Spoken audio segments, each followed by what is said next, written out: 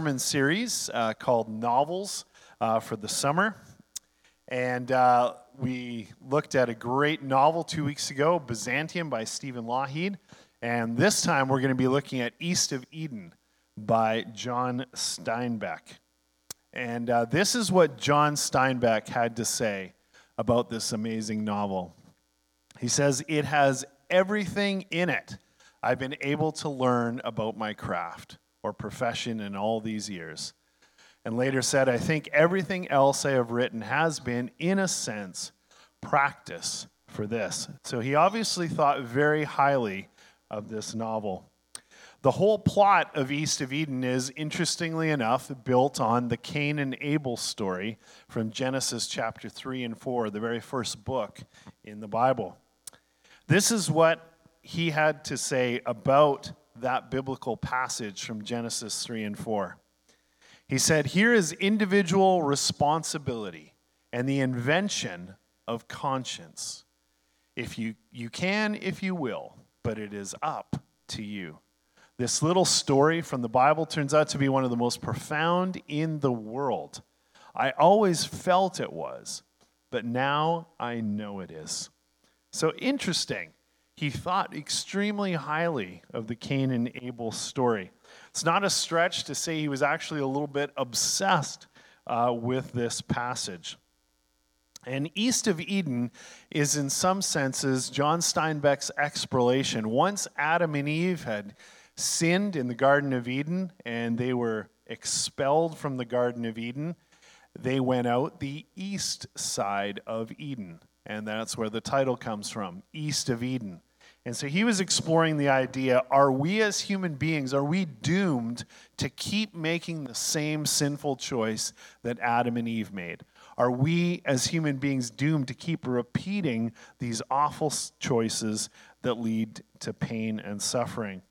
As I mentioned, Steinbeck felt that East of Eden was kind of his magnum opus, even writing a personal account of it. There's a little tiny companion volume called Journal of a Novel. And the book took him so long to write that he wrote this little journal and kind of kept notes. And this is what he said: "I had set down in my own hand the 16 verses of Cain and Abel, and the story changes with flashing light when you write it down. What a strange story it is, and how it haunts one." He just called it one of the most profound stories in the world, and then he tells us that it really has a haunting aspect.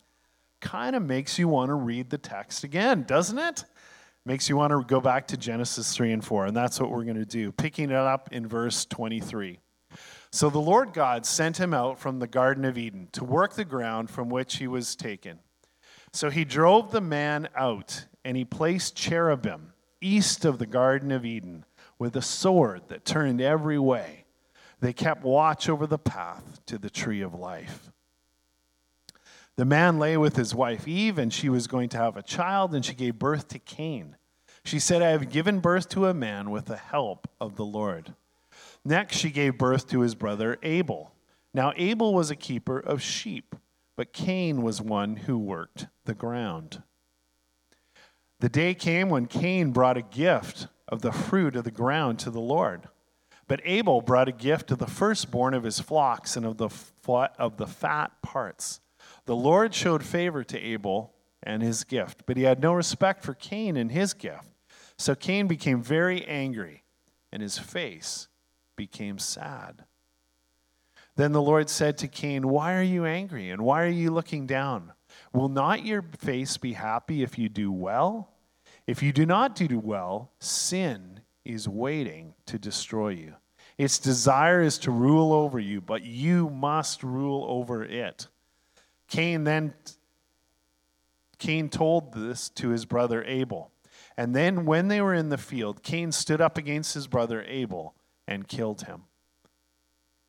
Then the Lord said to Cain, 'Where is Abel your brother?' And he said, 'I do not know. Am I my brother's keeper?' The Lord said, 'What have you done? The voice of your brother's blood is crying to me from the ground. Now you are cursed because of the ground, which has turned its mouth to receive your brother's blood from your hand.'" When you work the ground, it will no longer give its strength to you. You will always travel from place to place on the earth. Then Cain said to the Lord, I am being punished more than I can take. See, this day you have made me go away from the land, and I will be hidden from your face. I will run away and move from place to place, and whoever finds me will kill me.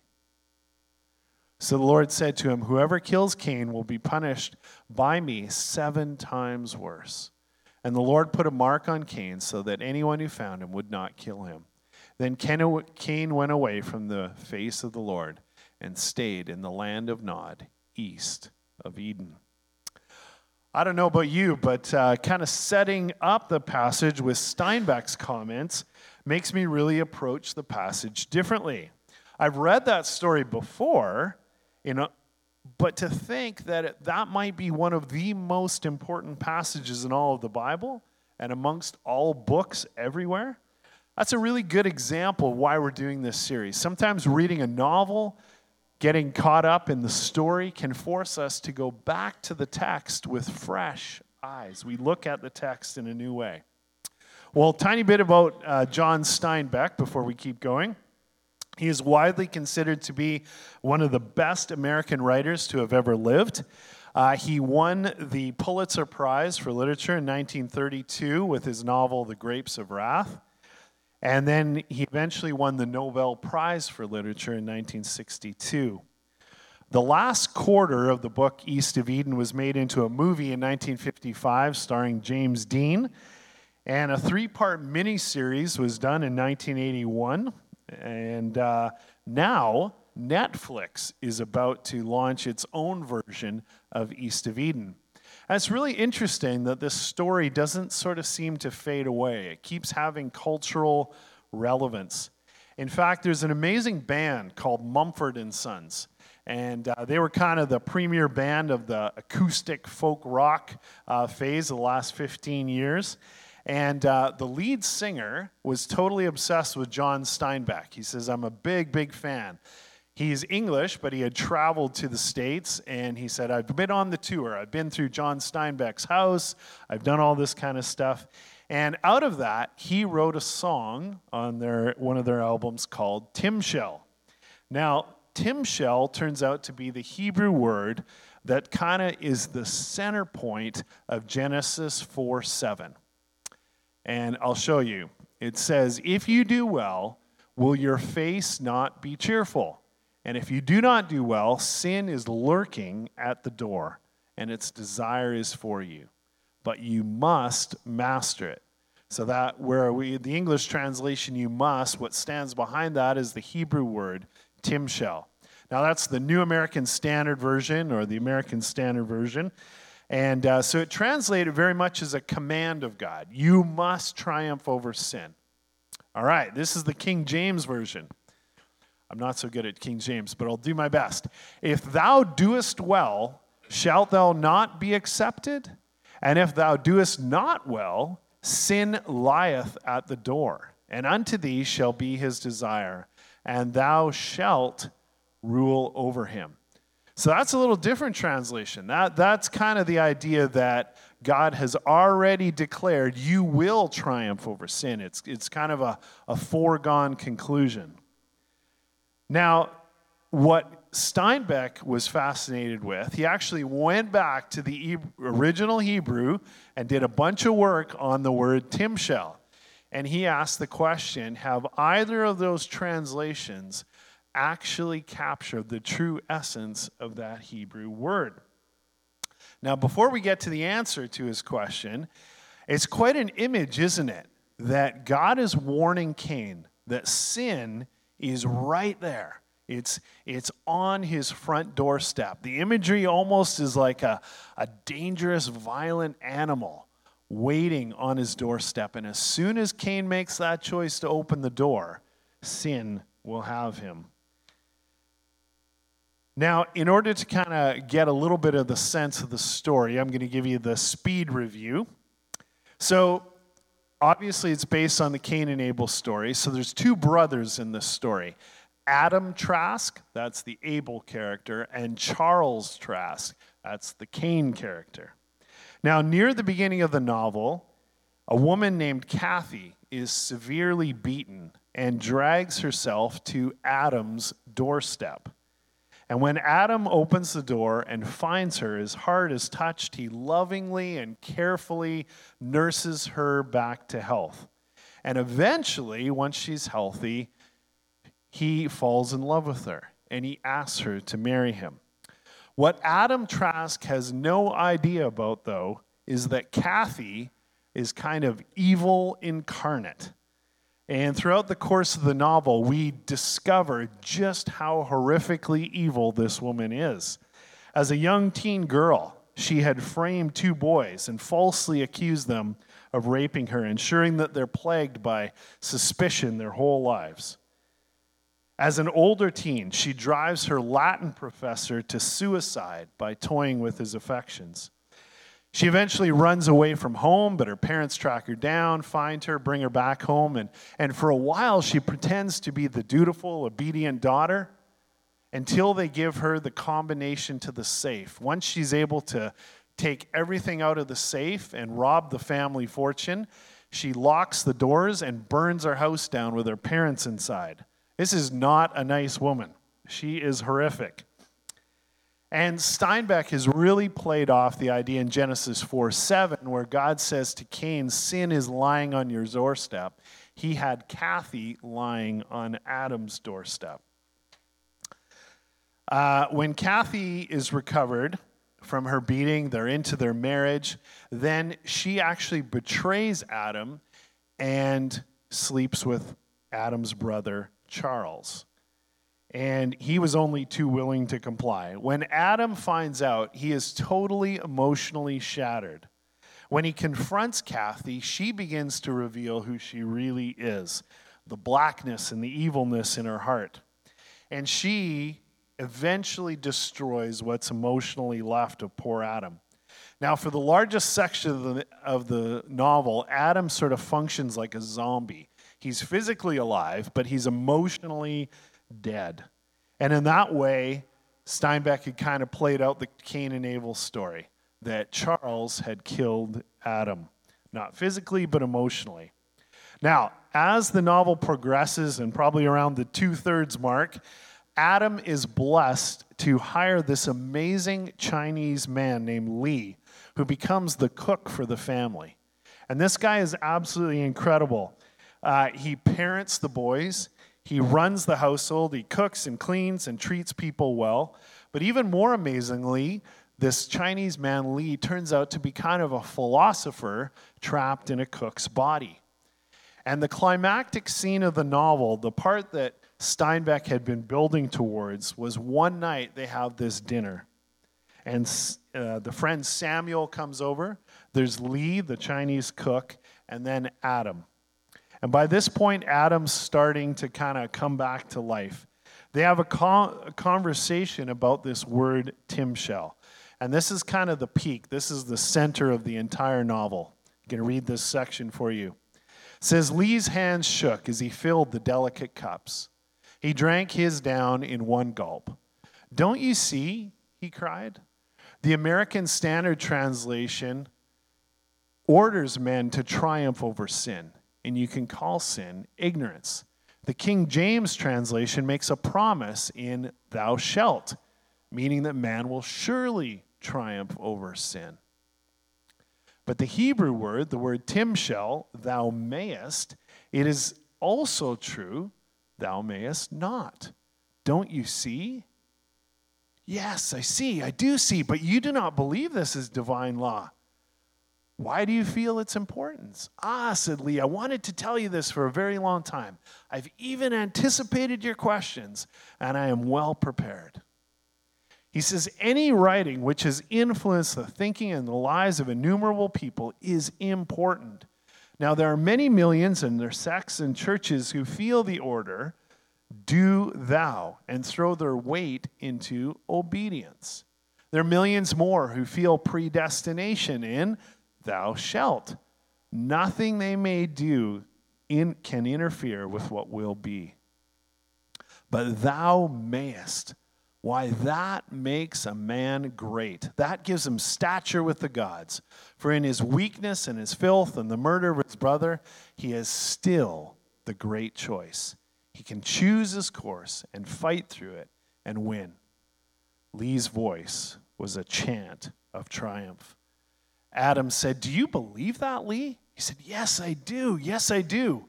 It is easy out of laziness, out of weakness, to throw oneself in the lap of deity or of God, saying, I couldn't help it. The way was set. But think of the glory of the choice. That makes a man a man." When I thought about that this week as I was working on this sermon, I thought, wow, is that relevant to our culture right now?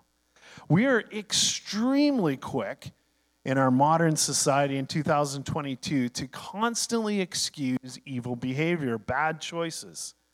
We say, well, that person really wasn't guilty of assault and battery because they were actually intoxicated at the time of the incident. Therefore, they're innocent.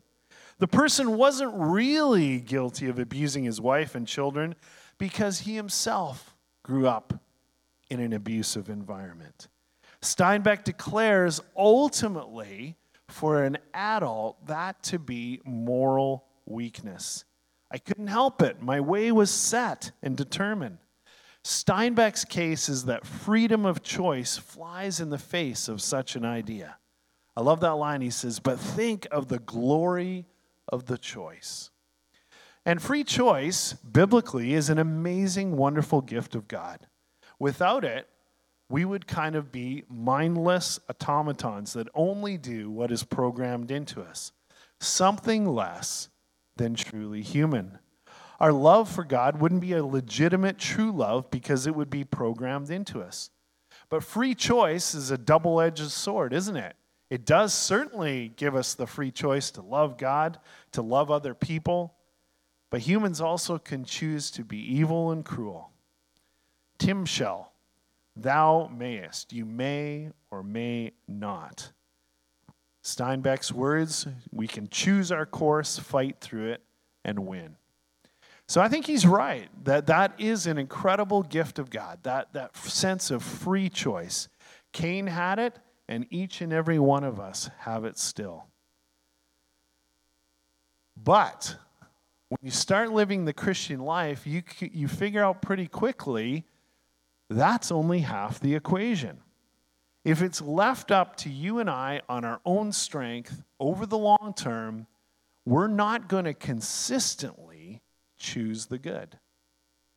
We can do it for a while, but we're eventually run out of steam.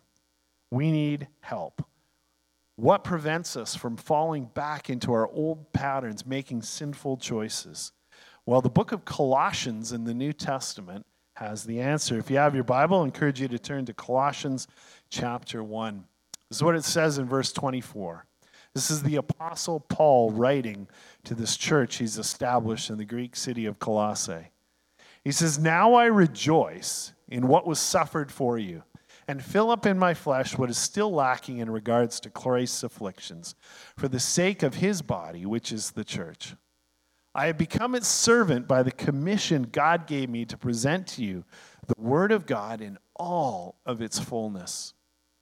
The mystery that has been kept hidden for ages and generations, but is now disclosed to the saints.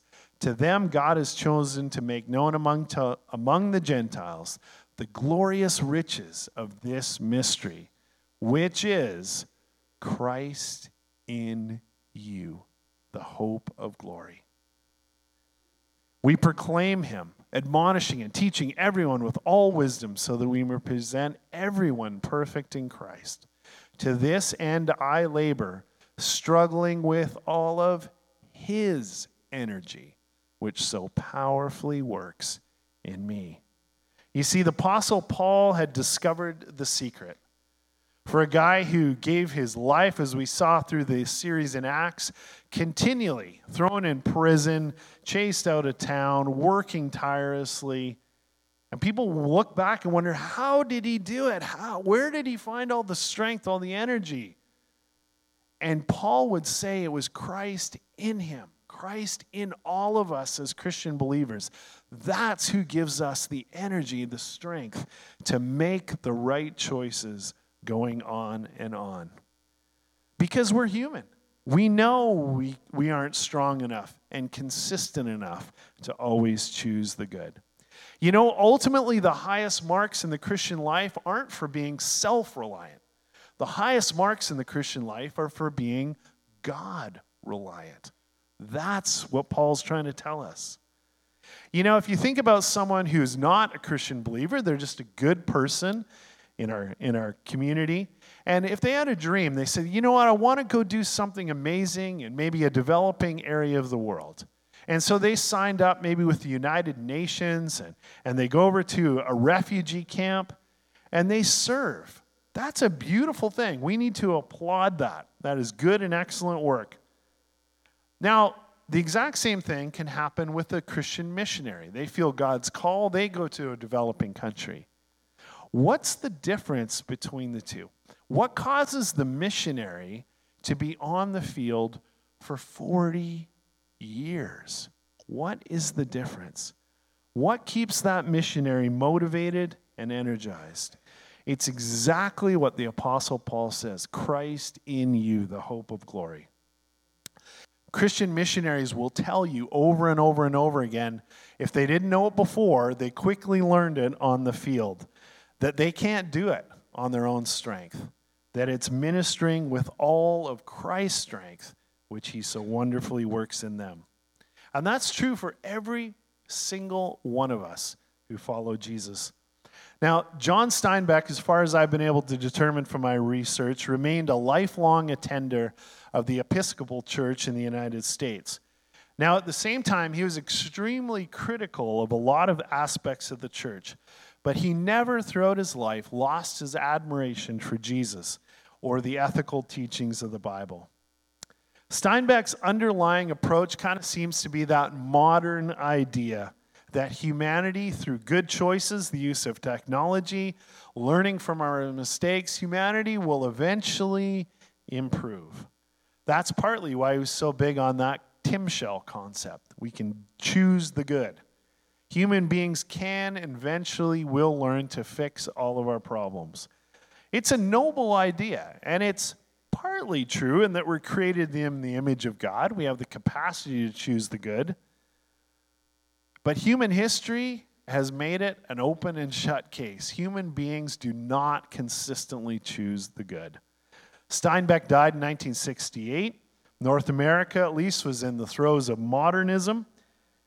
And it's hard now in 2022 to believe the idea that technology is simply going to fix all of the world's problems. Think of digital technology. We have faster access to information, to entertainment. We have all of these things. Our internet speeds are getting faster every day. It's amazing. Except at my house, it's pathetically slow. I keep calling, but anyways, okay, that's a side issue. We have this amazing technology, and often it's used for good. But at the exact same time, we have never in the history of planet Earth had universal access to pornography the way it is today. Show up at elementary schools in grade 7, you will find kids with phones looking at pornography. For every great use of technology, human nature seems to be able to corrupt it. Think of the incredible advances in medical technology, the leaps and bounds we've made in treating certain types of cancers or germ warfare, all those kind of things. That exact same technology can be twisted and flipped. And dictators and awful regimes in our world have used that to build chemical and biological weapons. Clearly, the greatest problem for the human race is not a lack of know-how. It is actually the darkness and evil of the human heart. But we do have a choice, as Steinbeck has so powerfully and helpfully portrayed. Thou mayest and thou mayest not. That concept of Tim Shell. One commentator on the book East of Eden had this to say: Said Cain in his wandering still has a free will to conquer his basic instincts, to choose right from wrong. Sin is crouching at the door, hungry to get you. You can still master him, God has told him. We are all descendants of Cain. Abel had none, and possess free will in the struggle between good and evil within us, condemned by neither nature nor nurture to be one way or another. We all create our destinies by choosing between virtue and vice.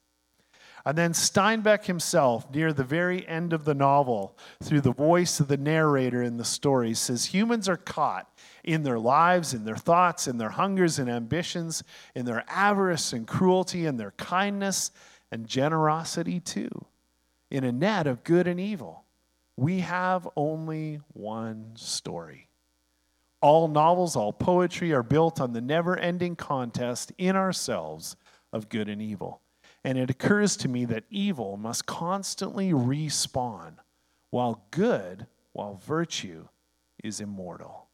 Vice is always a fresh, new, young face, while virtue is venerable as nothing else in the world is. I want to close this morning by reading those last two verses of Colossians chapter 1, this time from the Message translation.